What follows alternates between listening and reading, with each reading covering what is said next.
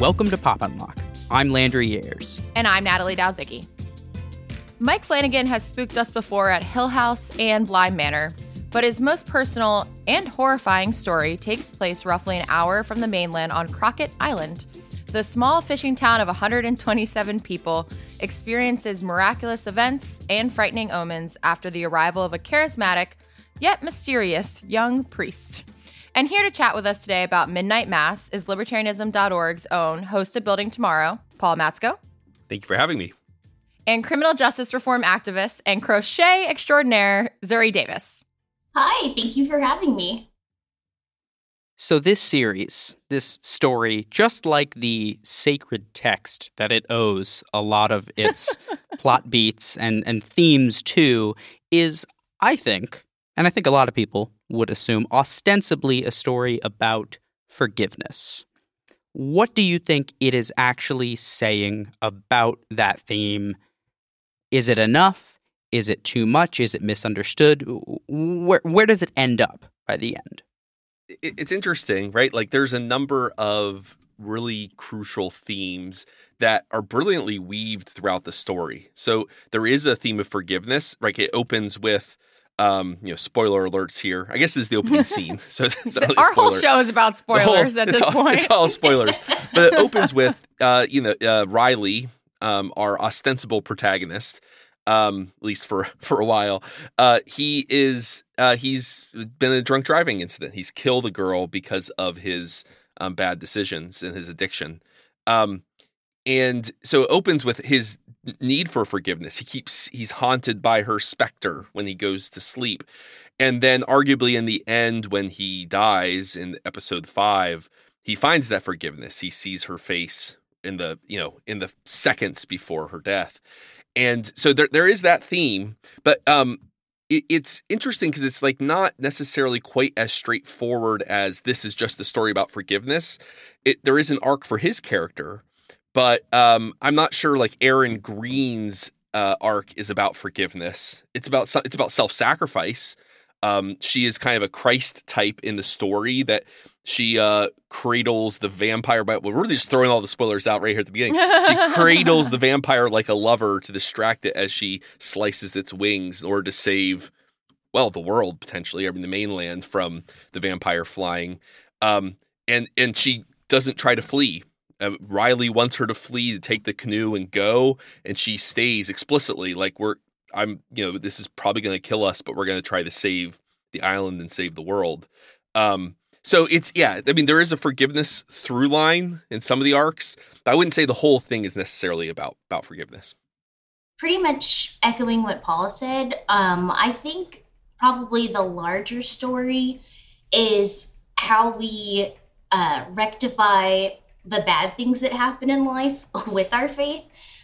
So one thing I really appreciated was when Sheriff Hassan, who's the Muslim sheriff on an island full of Catholics, he's telling his son, like, miracles don't work that way. It's not like God preferring some people over like your mother, who was a very devout Muslim and like prayed until the day she died and still unfortunately passed away from cancer, I think. But it's very much, so that's like them trying to rectify like the bad things that happen. So I forget the character, but he's the guy who lives in the trailer. All I know is he had a beautiful cane Corso, Joe. Yes. I cared so much about the dog. I know. I was so ready to fight. They always so kill sad. The dog first, guys. In every movie, so every TV show. And it was really disrespectful to you. I was like, I'm turning this off. But just like Joe's, the accident that led to, golly, all these character names are escaping me. The accident that led to her paralyzation, and who else? Just pretty much like everyone's dealing with like serious. Like they're dealing with life, and it's really hard sometimes when you are religious, because it is like, okay, God, where are you? Aren't you going to swoop in? Aren't you going to like make this all better? But as we kind of learn, and as I personally believe, God doesn't work that way, and just rectifying like the bad things that happen and like how your faith kind of comforts you or like provides answers in those moments. Well, and to your point, I mean, Erin Green loses her baby and she's dealing with the trauma of that in what I think is the pivotal scene in the show, the couch conversation between her and Riley. That's her trying to process, like, what does this mean? Is there or when Riley sits down with Father Paul for an AA meeting and is like, Father Paul says, what do you want me to say? Is it that like everything works for your good ultimately? Like that's kind of hollow sounding. So it kind of the show wants to dispel the easy, simple answers to why life sucks, right? Like everyone is going through something really terrible in their life, like traumatic, terrifying, horrible, and they're all in their own way trying to grapple with that. And so I think that's definitely like that to me that's a through line that runs through kind of almost every story. And some of them aren't capable of grappling with it. Bev isn't ultimately. She can't handle that. Yeah. Right. Oh my gosh. We'll talk about Bev. I mean, but it just makes me curious. Like, and I don't want to say like it's just about forgiveness, like because I that is reductive. Yeah, but it is in there. You're right. But there is it's in there. But I think part of it is less about, it's about forgiving the self, and it doesn't really grapple as much with institutions, which I think is, partially just because it doesn't seem Flanagan is really interested in that, and that's fine. I think we get a lot of that type of criticism, specifically of the Catholic Church, from other types of media. So I was shocked that there wasn't a little bit of it at least. And so I was a little bit sort of wondering if that was going to come in, but there's a turn at the very, very end when we get Erin Green's monologue as she is dying, having just been. We'll talk about how many monologues there are. Oh my God! I haven't heard that many Bible verses in a row in many years. You don't watch PureFlix movies, obviously. I'm very obsessed. Just a quick asterisk. I grew up evangelical at Church of Christ, wasn't anything for a couple of years, then converted to Catholicism. And I have such an obsession with like evangelical movies. You have no idea. They're so bad and corny. It's like sci-fi movies. When I tell you, Zuri, that Paul on this very call has been pitching PureFlix films to us for this show for so long, a year at least. You have just made his day, and we need to do the God's Not Dead. I keep telling them to. They need to. The second one, oh my God! Well, that's now like we my have the favorite. guests for it, so we'll make it happen. Well, and it's, I'll see you in a couple. There has been that, like, the PureFlixification, I don't know of Netflix. So, like, one of the interesting things about the success of the show is that, like, it doesn't get made in the pre-streaming era. Right, because it doesn't work as a film. He tried to make it a film, and then he did. Was like 150 pages in by episode 2, and he's like, "This doesn't work." But there's no way someone spends this kind of money on a religious miniseries horror vampire film. But now there's such a demand for content, and you can find a global audience that used to be niche, but now it's big enough that, anything flies. South Korean child horror dystopian future Squid Game to troll hunters in Norway. You can find an audience somewhere. And so this gets made. But what's interesting is Netflix is putting lots of bets down on like underserved religious audiences. There's that there's that camp movie that came out earlier this year. That's not very good, but it's like they sing. It's got Stephen Curtis Chapman in it. I'm diving in. Also Greenleaf. Oh, yeah. But I want to push back before it gets like, I want to push back and say that, save for a couple of parts, this is one of my favorite religious pieces of entertainment in a long time. So much so that by like the end of it, by the last episode, I was just like, I need to rewatch Silence. That is my favorite Christian movie of life. And this is very much, it's like very on the nose, obviously, in a lot of places. But I think the conversations that it starts it's very much on that silence level for me, and I want to separate this fear flicks. Sure. Yeah. And I don't think anyone who comes to it, save for very, a small group of people, would come away with the same type of vibe. It's on the nose, but it's not preachy, especially like I said, when you get to the end with Aaron Green's revelation about what death is and what life is, and you get this sort of, it's an interesting pantheistic cosmology sort of take, like what, especially from two people who I think it's safe to say are probably a little bit more religious than Natalie and I. What did you? I'm not religious, so this is turn. Like I was not expecting that of all the things. Well, I suppose the way I process it, because I'm a evangelical, and I think is that it's. So one of the things, like one of the silver linings of growing up as someone who didn't feel very well represented in film and cinema, because and I still don't feel, I mean, like Pure Flix doesn't represent what I feel like either, because it's all this like simplistic pablum.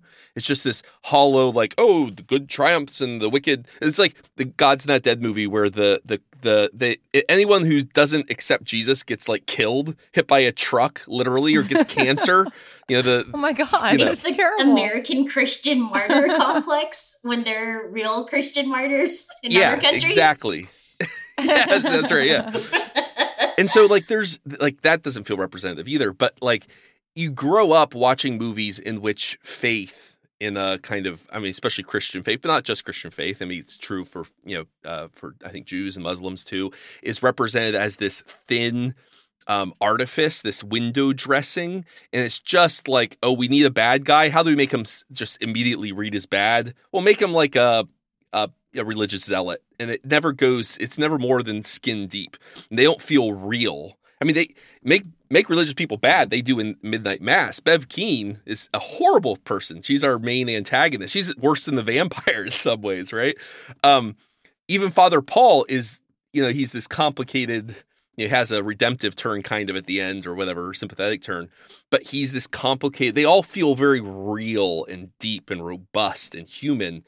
So like, but here's the silver lining of not feeling represented in film and TV is that you get really good at reading between the lines and at extracting value from things, even though you don't see yourself in them. And not everyone gets that experience. There was one film critic who wrote for Vox where she's like, I don't feel represented in this movie. It's like, not every movie you have to feel represented in order for you to extract meaning and something of interest and value from it. So like, it doesn't bother me at all that like no one in this show is I don't know, an evangelical Protestant like I grew up with. But that's fine. Like there's people there, and the people there are people of faith from across traditions. There are arguably our most like traditionally religious person, the sheriff.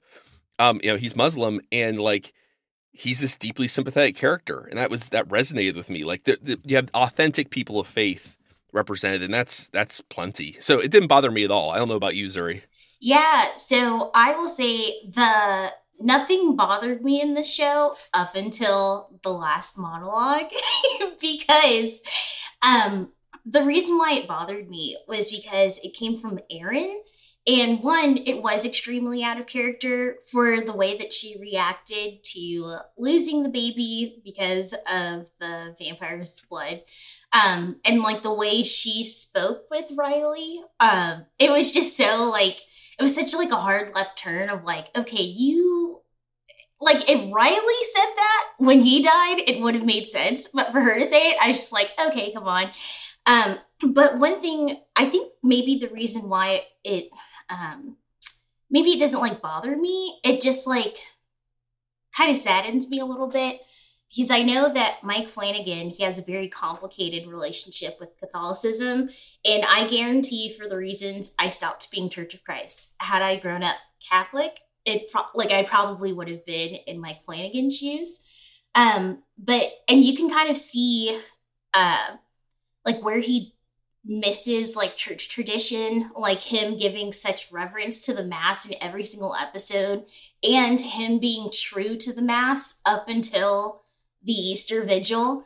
and like purposefully going out of his way to show that it's disorder, Right.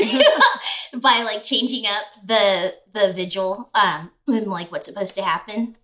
Like you can tell that he really misses that part of himself.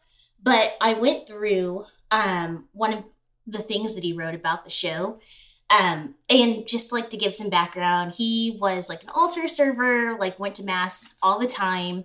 And then in college started asking questions, started to realize he really didn't know as much about his faith as he thought. Like it wasn't his faith. It was just something that he grew up with, which is understandable. And like everyone should go through that. Like that should be encouraged. But the problem is, I think that Mike thinks that some of his beliefs are really antithetical to Catholicism. Yeah. And save for that last monologue, which is kind of antithetical, some of the other things he believes are not like the church also like teaches those. So I think maybe the last monologue kind of made me sad in that I feel like Mike thinks that he's very divorced from the church and that the church like won't accept him for who he is, which is understandable because a lot of Catholics are like awful people. You just have to be on Catholic Twitter for like 2 seconds to realize how annoying so many of us are. But like the tradition of like the saints and church teaching, I feel like they really back up more of what Mike believes. One of the things I wanted to point out was when he does talk about, or when Sheriff Hassan talks about miracles and he's like, God's not like a magician, pretty much. In the article that Mike wrote about Midnight Mass, he was talking about his personal beliefs about miracles. And he said he doesn't believe in the way miracles are described in the Bible. They're not these big transformative things. They're like everyday things. So he talks about the miracles of parenthood, miracles of creation, of growth, of forgiveness. And it's just like, Mike, there is a whole saint, Saint Therese of Lisieux, the little flower, who believes the same thing. So I included like one of her quotes in the show notes, but she has one quote that's like, everything is grace. And it's just like her whole, the whole reason why she became a saint was because she very much found the good in doing small things, not like these big transformative, like she wasn't a Saint Joan of Arc character, right, where she was like fighting in the military for like Jesus and all that. Like she was doing small little things to show love and to be love. And it's just like, I wish someone had taken Mike aside and been like, hey, like you're not weird for thinking that. Like you're still Catholic and it's fine. So I don't know if he's listening to this podcast, like, which he may, I don't know, but like, Mike, you have a Catholic group that like believes you and like will accept you for who you are, and you don't have to feel like, I don't know. It just you can really see. I promise I'm wrapping this up. You're fine. I'm talking forever. You can really see like his personal disagreements and kind of like discomforts in certain parts of the show, but it's just like, Mike, like you're fine. You're fine. You're doing great, buddy. You're okay. You don't have to feel bad. It's interesting because like I had a very different reaction hearing the final monologue. And part of it's that you're right. It does feel a bit of a left turn if you just look at the character, Aaron Green's character and its development. It comes out of nowhere. But as a kind of, autobiographical, Mike Flanagan's autobiographical exploration of doubt and faith and whatnot, it makes a lot of sense. So on the couch, and they actually literally replay the couch conversation as part of it, right? She sits down as she's dying with Riley a second time. But on the couch, they both have this different conception of what death and passage into the afterlife is like. And notably, I mean, this is, I think, if there is a core message, a religious message for Flanagan, it's a line from Aaron where she says, "What happens to us when we die?" And Riley says, "I don't know. And I don't trust anyone who tells us they do." So it comes from this place of like, this is unknowable. But Flanagan expresses a kind of combined hope that one or the other or both or whatever are correct. And so one is a theistic view. It's initially Aaron, that it's not a literal like, puffy clouds Right. and angel cherubs floating around, but angels it's that are this not vampires. connection. Angels that are not vampire, non-vampiric angels, but that it's this feeling of love, this presence, this connection with the divine and with each other. That a more theistic vision with a pantheistic or panentheistic vision from Riley, like we combine back to the universe from which we came, and this thing we call God is just the kind of universal connection. And so they both have this expression of hope that death isn't the end, that it's not meaningless, that it's just all done and gone, but that there's a connection to something greater beyond it. But then what's fascinating is that it switches them, right? So when he dies, he gets a vision of connection, forgiveness, redemption in the 5 heartbeats between death and life on the boat as the sun rises. So he gets her hoped for ending, and she gets his. Right. And she almost, completely directly restates some of the bits from what he said on the couch before. And I think that's cool because it's him saying, he's not taking a side. He's not saying I'm a theist, I'm a pantheist. And the pantheist thing is very much like Carl Sagan, Our Blue Planet. It's not like anyways, where it's like this hope for connection, being part of something greater, but not expressed in like traditional religious terms. And but he flips them. I think that's kind of brilliant because it shows, first of all, it signals that his uncertainty as a director, he's not taking sides in this conversation, but he represents both faithfully and authentically and then sympathetically. So I thought that was, you're right. It does not make sense if you just look at her character development. It does kind of come out of left field. It also doesn't make sense from if you were trying to read this as a declaration of like doctrine or something, it doesn't make sense either, because one or the other in theory is supposed to be correct, right? Like in theory, both can't both be correct, and we got a peek into both of them passing to the other side, and they just flipped, and that's a logical contradiction. But that's not the point of the passage. So it's funny. I read that and I love it. Something else you mentioned that triggered a thought, which was, actually, I think you said this earlier, Landry, is that like it's a movie that's deeply spiritual and equally deeply anti-religious. So think of the characters in here who look the best. It's all the religious outsiders. That's what I was going to say. With different forms of deep faith, right? Like whether it's Sheriff Hassan, whether it's the doctor who is not religious at all, but she has a kind of a deep personal conviction in the power of reason and science.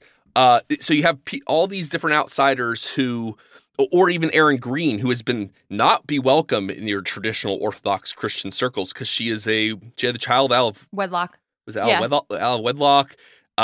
She's kind of a Mary Magdalene type character in this story, so she's been expelled. She would not be welcome in the traditional.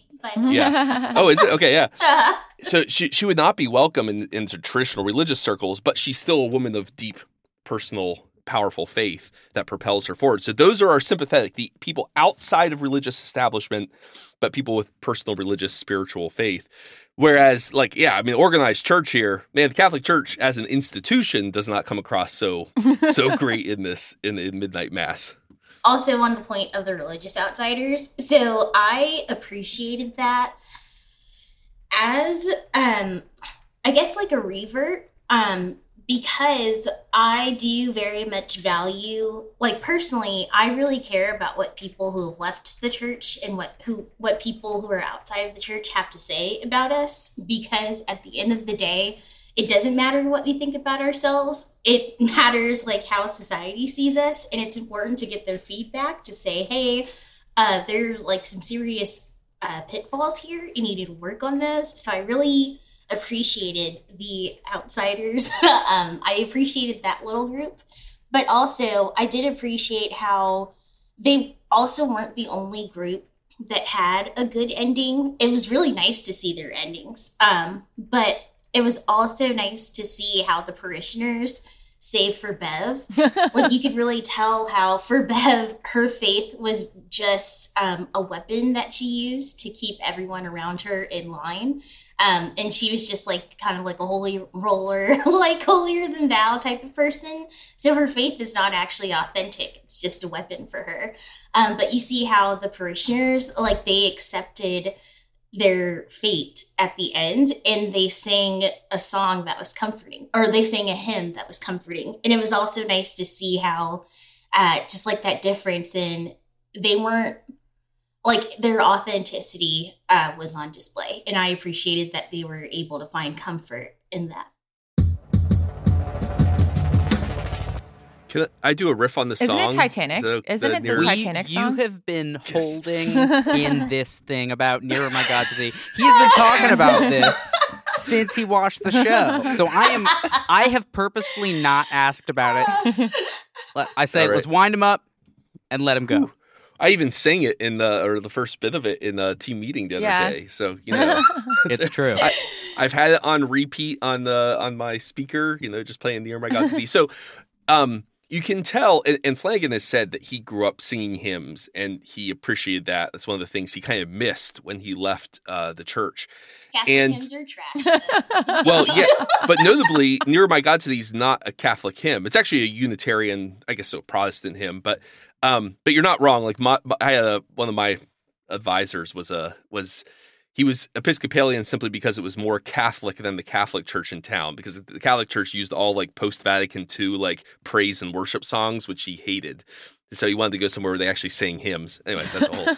But so Nearer My God to Thee is this. So it is fitting on every freaking level. Just the perfect song. So it's a real song. I mean, I sang it growing up in church. You might have as well. It's around the Church of Christ if they sing Nearer My God to Thee. But it was a great. It's very hymn heavy, and we definitely hit that one. And it's a big funeral hymn. They used to sing at funerals of presidents when McKinley was shot and died in 1901. They played it at his. They actually arranged that they would have all the churches around the country at the same time all sing that song while his funeral procession was happening. So like it was a big. It'd be like it was like what Amazing Grace is today. That even people who aren't religious know the song. That was Nearer My God to Thee back 100 years ago. The reason why most people know about it is because of the Titanic. Yes. The band played This on is my as the Titanic moment. sinks. Much. Yeah, they play it. And it's this really moving moment because in the face of death, you know, all these people are going to die. They're playing the song Nearer My God to Thee to comfort and calm. Jack could fit on and the find door. solace. Jack could fit on the door. And Jack could fit on the door. But the door wouldn't be buoyant enough, so they both would be underwater. They should have put the life jacket underneath the door. I watched the Yeah, that's right. Yeah, that's right. And then they both could have survived. It's a thing. I didn't know there was a Mythbusters episode. Wow. I'm going to go back and watch that. Yeah. Writing it down. We're pivoting the episode to Mythbusters. To Titanic Mythbusters. That's what's coming.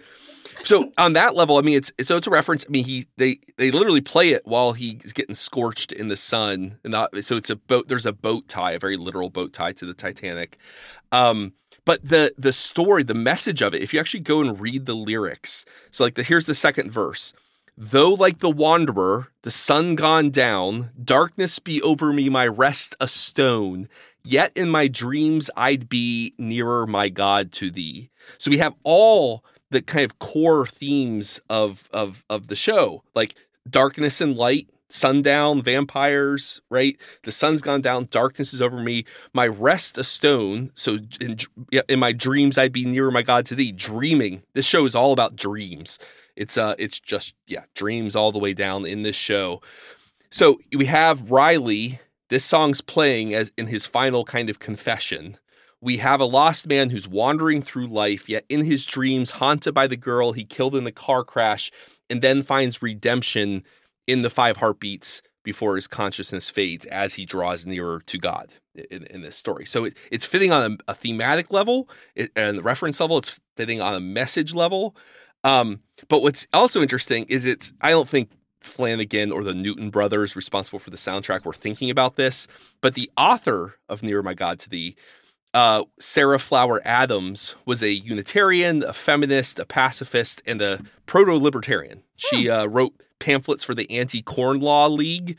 And it's not an accident because, like, all those things, feminist, Unitarian, pacifist, proto-libertarian, corn law, that they were all tied together. They were all criticisms of corrupt institutional power, patriarchy, established church, which meant the Anglican Church back then.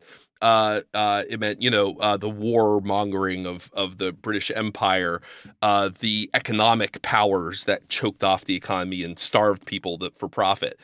All those things were tied together. So, in fact, the Anglican Church, the Unitarians, part of the anti-corn law tie was them saying that the Anglican Church had gotten fat and happy and was corrupt, and they wanted to keep bread prices high because the church owned so many lands that were, farmed, like tenant lands in the UK, that high bread prices were good for the church's coffers. So, in other words, her critique, Sarah Flower Adams, the critique in Near My God to Thee it was a critique of the established church in the 19th century being used in the movie that in many ways is a critique of, to use, I think this is Riley's phrase, churches spreading like ticks in one of his talks today. It's the same critique.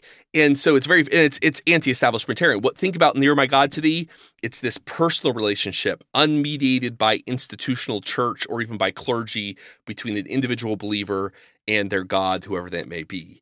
And so the song it's just on every freaking level. It's the best use of hymnody in a TV show I think I've ever seen, bar none. So there you go. Only use of. Well, every now and again they'll do that.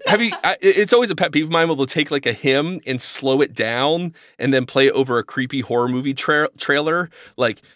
And it's a bunch of kids. My vision. It's like a creepy serial killer looking at. Yeah. I will say, I will hand it to the people that did the score for this. There's Power in the Blood would have been 2 on the nose, but I was waiting for it. I was waiting for it. I was like, it's gonna come. You just watch, and then it never did. And I was like, okay, yeah, I'll give it to him. For Come Thou Fount of Every Blessing. I mean, there was the use of another song they bring back a couple times. Were you there when they crucified my Lord? Plays during Aaron Green's death. Which again is fitting because it's this self-sacrificing moment where she gives her life and her blood, kind of very literally, in order to save humanity from the vampire spread. So, like, again, I'm not sure. You don't have to know the songs to appreciate the story, but if you know and you grew up singing those songs, it's like, oh, that's perfect. It's like it gives an extra layer. So, I have a very important vampire-related question. Do you guys think this, like, the vampire works in this film as the monster? Like, I'll expose myself here. I grew up on, the vampire dramas of the, late 2000s. Just say Twilight. Just say it, Natalie. I did not say Twilight. I was a Vampire Diaries gal. Anyway, the vampire... first of all, you couldn't think that was an angel, right? Like, no one in their right mind was like, oh yeah, this is an angel, right? I mean, yes, do we know what angels look like? Okay, but like the angel in my dreams does not look like that, okay? Like, also, angels are scary as and every single time they're like, there are gonna be angels in heaven. I'm just like, do they have to be there? Well, especially because they're even scarier than what would they're depicted in sacred text. They're way scarier than what was in this show. They're like Lovecraftian. They look like spiders with wings, and I'm yeah, like the whole point is that like they, like we said, they were, they're filled with fear when you notice them because they're somewhat incomprehensible to us. So there is a weird. So was it true to the text? Well, on the poster for the movie, it says the only lettering, or besides Midnight Mass, is "Be not afraid," which is what the angels literally have to say to the shepherds. That's a verse. That when they appear to the shepherds to announce the birth of Christ, they have to say, "Be not afraid," because these guys are all effing afraid. They're all like, what the, they're freaking out. And like, they have to be like, no, hey guys, be not afraid. It's okay. We come bearing glad tidings of great joy, because they're not sure. They could be about to be smote. They're expecting smiting, and I mean, to your point, Landry, it's like the descriptions of angelic beings in Revelation.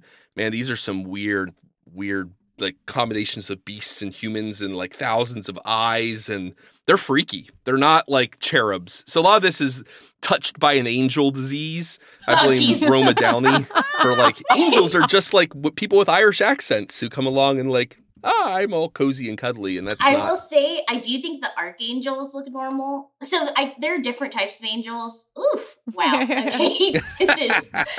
There are different types of angels. I think the archangels look normal. But I don't want to mess this up. I'm a convert. So if this is wrong, you can blame my poor catechesis, whatever. Apparently there are only like a handful of archangels though. So the cool looking angels, there's only like a handful, and the rest is like creepy angels. Okay. So yeah. Well, to your point, Natalie, I think it's interesting what's going. First of all, we can note Father Paul, when he encounters the angel, is in severe late stage dementia or Alzheimer's. That I made that assumption. So like it's easy. And then he wants to believe it. He's motivated. And there's a commentary in here about people believe what they want to believe, and they use religious texts to parse out the little bits that let them believe what they want to believe. And that's how faith is corrupted, I think, is one of the themes of the show. So he does that very actively. But in terms of, I mean, the cool thing about the angel is that it is, so Christians, just historically, Catholic, Protestant, whatever, they love to think about typology, looking for Christ types and antichrist types throughout Christian history. And so we have here a Pauline story, and it's very explicit. This is right on the surface. Where does Father Paul get lost? I mean, they call him Father Paul, and they used to have a previous name. Well, Paul was Saul and then became Paul after he had a vision of an angel. Where? On the road to Damascus. Where does he encounter this tomb? It says it in the show. On the road to Damascus. Yeah. So it's like... And he's blinded by the storm, like he can't see. Oh, it's all... Like Paul. Yeah. It's all there. I missed all of that. Yeah, and so and where does he go to find this... this being, this angelic being? It's a tomb, but the tomb isn't empty. The tomb is filled, and he talks about the stone being rolled away so that he can go inside. Oh man, it's all there. So like again, you get Mike Flanagan. He knows this. He grew up with it. It's impressive in terms of like it just shows his deep knowledge of the material. So some of it too is like not meant to be taken super literally, but more as like metaphor. I mean, he's playing on the level of. As far as the angel itself, it's like, I think it's interesting that our vampire angel, at first I thought it was just going to be like magical realism. We don't know whether it's supernatural or just some sort of like creature that existed that people thought that is like the source of legends about angels or something. But it's kind of besides the point, because like the real villains in our show, like, as far as a villain, the angel's kind of in the background most of the time. The real villains are us. It's Bev Keane. It's Father Paul. It's their parishioners who do horrible things. We're the real villains of the antagonists of this show, and I think that's fun. Yeah, so the vampire acts more like an animal more than anything. He attacks Father Paul because he basically goes into his den in the desert, and then he, saves him or whatever. I don't know if we can talk to, his intentions as a vampire to that. But then I don't think, as far as I know, that, he was gonna go with Father Paul. He didn't convince Father Paul to take him back. Father Paul shoved him in a trunk and dragged him from the cave. First of all, did the vampire come with him and then was like, put me in the trunk, and walked with him to his hotel? They got on American Airlines and checked out of the Best Western with him. L for TSA. And then was like, don't worry, I'll ride in the trunk when we get there. Or what? Did he have to fight this vampire and be like, get in the box? I don't get that. Yeah, and then he does everything but he's he's asked. acting like an animal. Well, yeah, so he's literally just lashing out, and he's bestial in the way that he interacts with everyone. Everyone else with intentions takes that as an excuse to do things as they see. Bev goes to her logical sort of apocalyptic death cult, Jim Jones and Father Paul. Literally. Yeah. And Father Paul, you can see he was like he wanted to bring this gift to people, but he wasn't quite sure how. But Bev's wheels are, they're always spinning and stuff like that. So like Paul was saying, people are taking their intentions and sort of using this as an excuse to justify their means. So I want to say very much one thing I appreciated about like when you watch it, you're just like, okay, clearly that's like a vampire. Right. Like everyone should be able to see. But one thing I appreciated was that was a very it was a very like obvious version of some of the smaller ways they were doing that. And one thing this show reminded me of was how people quote 1 Corinthians 10:13. So I'm just going to try to like summarize it real quick. Not going to like put you all through Sunday school, but basically it's a verse about temptation. And it's basically saying like God will always provide a way out of temptation. No temptation is like new and won't overtake you. But for a lot of times, one like conversation I've been having with like a lot of people recently was how a lot of Christians think that verse is about suffering. So anytime someone's going like the loss of like a child, a spouse, like serious mental health issue, like just something that's really, really big and hard to comprehend, a lot of, at least here in America, a lot of Christians are just like, oh, well, God will never put you through anything that you can't like, that you can't handle, and he'll always provide a way. And it's like, there's always going to be meaning for things, but it's like, well, kind of not really. Like sometimes things just happen and they just are as they are.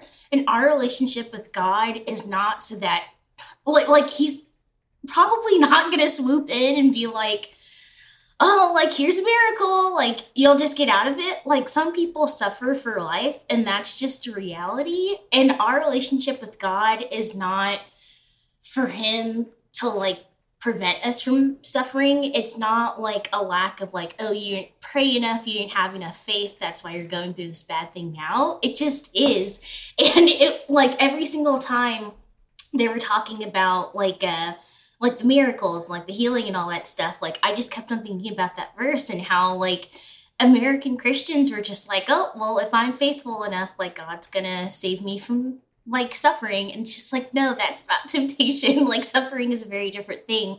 And I appreciated how it was just like when people were clearly assigning this meaning to the vampire, it was just like that was like a very much like larger version of the small ways that we kind of like twist scripture just to like make ourselves feel comfortable, which is obviously very dangerous, because if that's not how God works, then like it ruins our faith when God doesn't perform in the ways that we expect him to.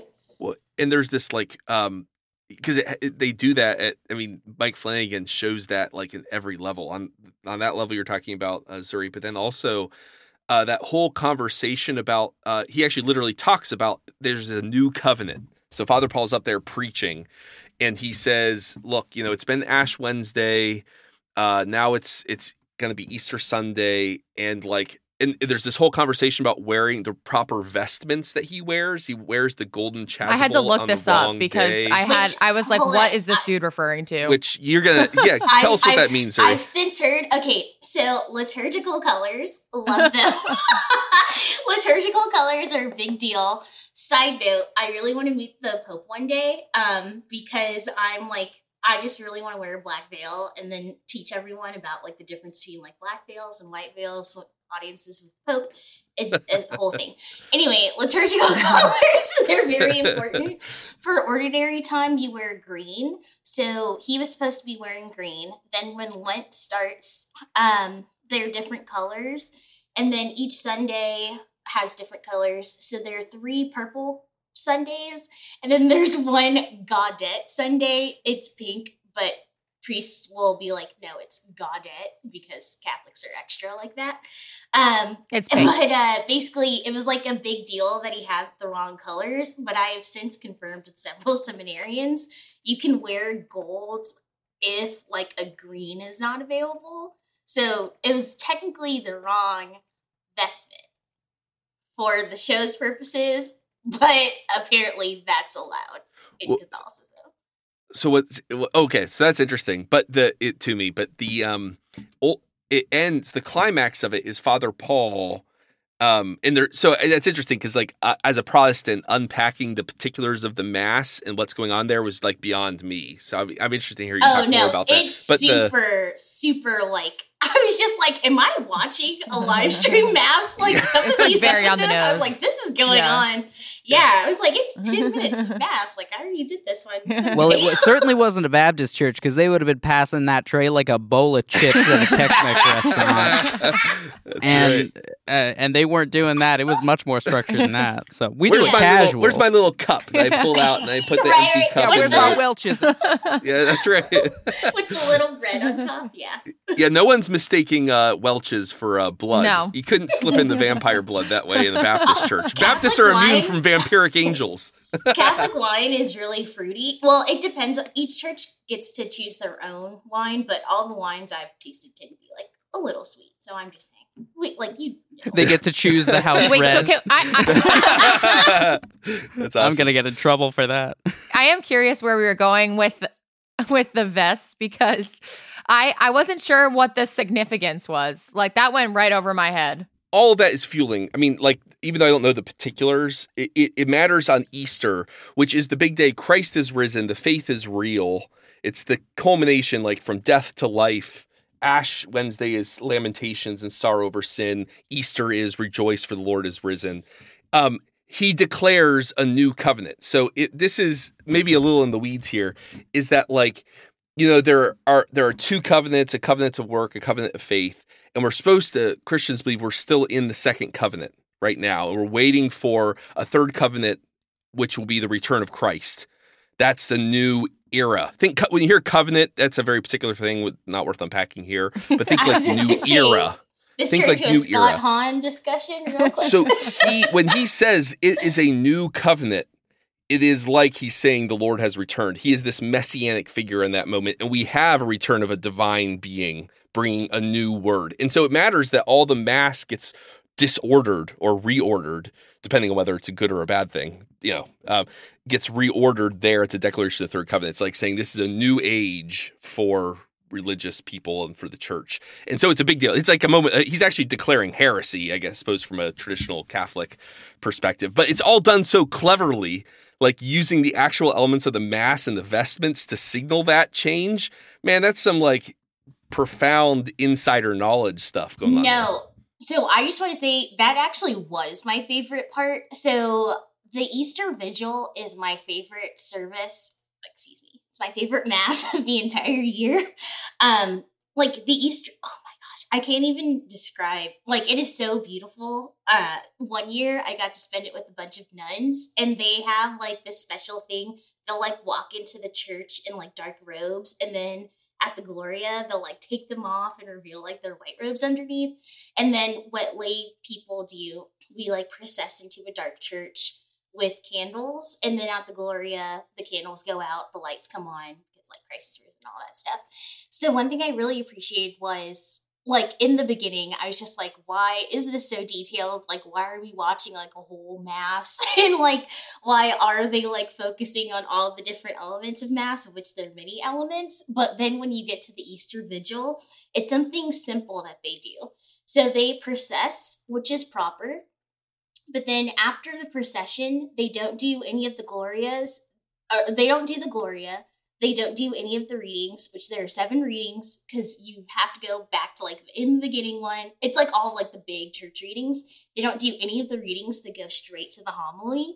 And they didn't do that in any of the other episodes. And I remember watching that and being like, how dare they mess up the Easter Vigil? Like, you were so faithful to everything and you're messing up the Easter Vigil. But then when you watch the end of the episode, it's just like, oh, like you see with that tiny detail, they like messed it up because it's essentially like, it's Father Paul's thing. It's no longer Catholic Mass. It's whatever Father Paul and Bev and this vampire are trying to do. So I thought that, like, when it happened, I was just like, oh, that was amazing.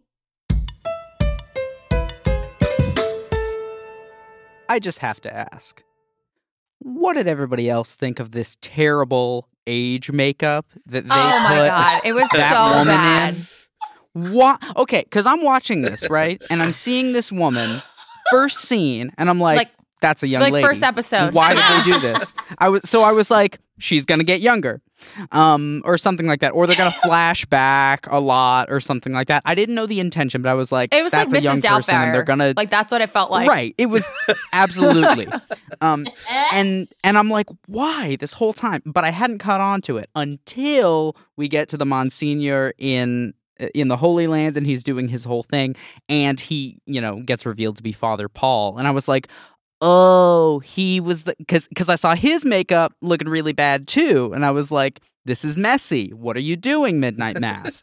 and then they removed it, and I was like, okay, so she's also young. Why? Because the thing is, was the actor who played the Monsignor the same actor who played Father Paul, or was it a different I believe person? so. Okay, because if he was the same, why was Bev's different? Because if they're gonna use the same actress or actor to play the sort of father and daughter and the same person, but then why not just cast older actors and actresses, and you're just gonna justify it textually anyway? It doesn't make any sense. So we all wear glasses. I can see that. Maybe my prescription is messed up because I didn't even notice it was makeup. I thought it was two different actresses. I have a crappy TV. Well, and I actually think vision. I think the women are definitely different actresses. I Okay. thought that it might have been the same one at first, but I think they're the same. I don't know about the Monsignor because his was, I think, we just didn't get as good of a look Yeah. at him. So, but either way, It was why so would bad. they? If it was the same one, well, I get it, but it wasn't. And then if it was different actors and actresses, why would you even do that? Just get someone Just older. get an old person. I don't get it. It was really bad. I'm sorry. I'm going to rant about this. It wasn't even a question. Wait. I just wanted validation. I have a I just question, wanted though. people to be like, yeah, you're right. And this is You're right, this is a Landry. good question to end on. You're right, Landry. Always right. That's not true. Don't ever give me that. No, I know. So I'm still trying to figure this out. What did we think of the ending? I think like the ending kind of like ruined a little bit of the show for me because I thought it was too like happy, if that makes sense. Everyone dying is happy. No, but like except for two kids. but it was like, oh, like I mean, from my perspective, the assumption is that the vampire is dead, right? And he's not going to like fly to the Yeah. mainland and, go infect other Because people. the girl loses feeling right, in her because legs. the girl loses feeling in her legs. Yeah. But like I felt like there was a lot more you could have done with that ending than just like having them drift off in a boat to like the sunrise. Yeah, also, like, I like Lisa is a really interesting is. character, and I like that when they go to Joe's trailer, she gets the gun and is like, come on, and Warren is the one that she's, like, dragging along with her. It's, like, this very subtle subversion of, like, they could have very easily had him be, like, the masculine kind of, like, I'm gonna save everybody trope, but she's like, no, I'm the one that is gonna do this. And he's like, is everybody gonna be okay? And she's like, let's just go. But why Warren? Like, you get barely anything from him as a character. He's one of the characters we start with, and then he's kind of forgotten until the very end. Pretty much. So that was the Maybe- thing I had an issue with. Not to sound like an English teacher about this, but maybe it's like an Adam and Eve type of thing where it's like they can start over, like do things like take the lessons that they learned there and start differently. I think that's a totally interesting and valid I didn't think about that interpretation for either. sure. Well, there's that. I mean, so it's interesting. I mean, Lisa in general. I mean, we again talking about the Christian typology. Like, what happens when a new Messiah comes? He does miracles, and then the Revelation talks about your old men and young people will prophesy. And so we have that kind of literally here. We have the Monsignor, and then we have the young people who are the first to believe. Monsignor is the first to believe. And then, but who also early believes? Lisa. She's declaring prophesizing. So you take that Christological anticipation and turn it into an anti-Christological interpretation. Same thing is there. So there's an element which, so the signs and wonders are going on. She can walk. It's the first big miracle. Of course, the actual Jesus was if you believe it, was doing miracles like causing the lame to walk again and the blind to see. So it's all part of that typology thing going on. But then what's fascinating is one big takeaway Mike Flanagan wants to leave you with. He wants you to be skeptical of organized religion, but at least like filled with uncertainty about the value of faith itself. But the other thing is that he wants you to be suspicious of signs and wonders. Be wary of vampires coming, bringing miracles. And so and he actually literally has someone say something about that. My faith isn't about like, I don't believe in miracles and that kind of BS. It's something else.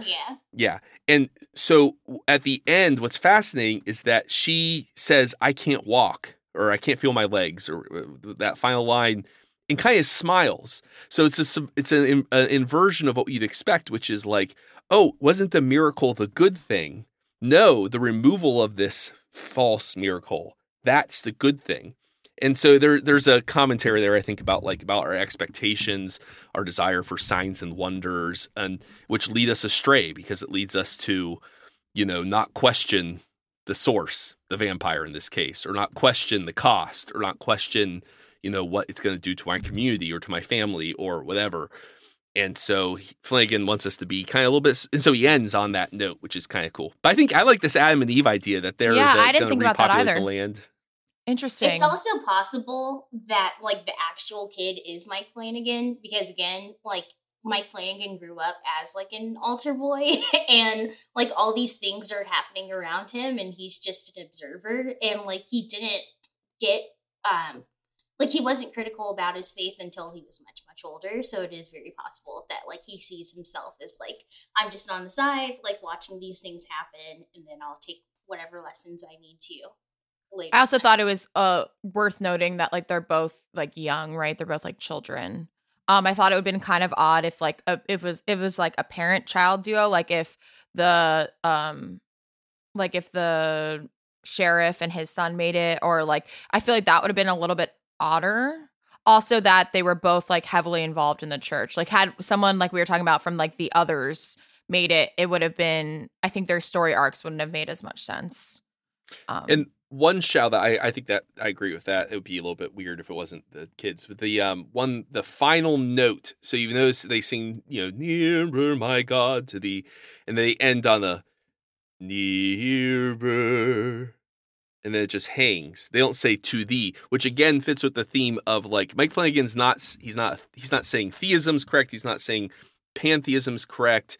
He leaves that ambiguous, just like the message of the movie, for you to make of it what you will. Nearer to something, and we don't know what. So that's how he has them end, which is, again, every freaking detail.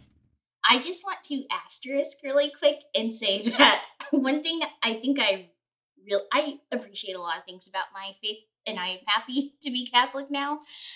But one thing I appreciated was when I was growing up in the Church of Christ tradition, it's very much like if you die as anything other than Church of Christ, you're going to hell, period. There's no like, we don't know, maybe God will take mercy on their soul. They're just like, no, if you're not Church of Christ, like that's it. You're not saved.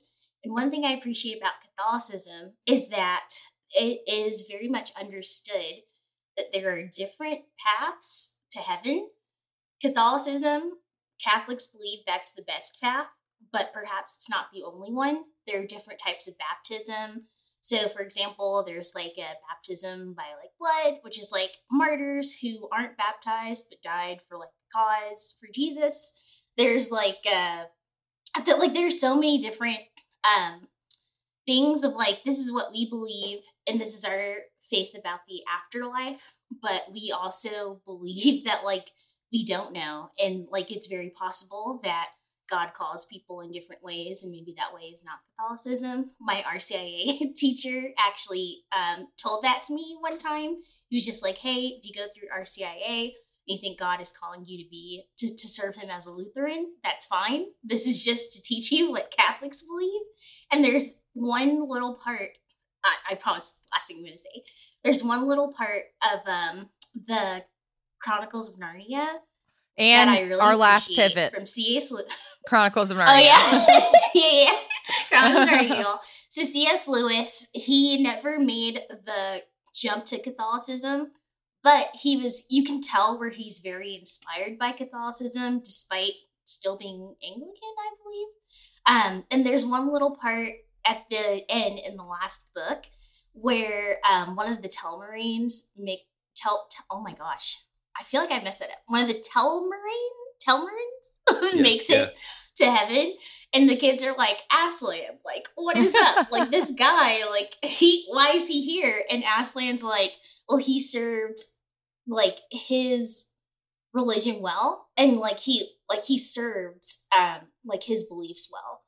So like he made it. And it's just like, I love, like, that's so Catholic and I love it so much. And kind of, I think I just really enjoyed like Sheriff Hassan just so much. Because maybe this is like a little Unitarian too of me, but I really appreciate him being like faithful until the end in his religion. And I just appreciated kind of like that understanding of like the different paths understanding. So that just made me really happy to see all of that. Thanks for listening. As always, the best way to keep in touch with us and get more Pop and Lock content is to follow us on Twitter. You can find us at the handle @PopandLockPod. That's Pop, the letter N, Lock with an E, like the philosopher, Pod. Make sure to follow us on Apple Podcasts, Spotify, or wherever you listen. We look forward to unraveling your favorite show or movie next time. Pop and Lock is produced by me, Landry Ayers, and is co-hosted by Natalie Dowzicki. We're a project of libertarianism.org. To learn more, visit us on the web at www.libertarianism.org.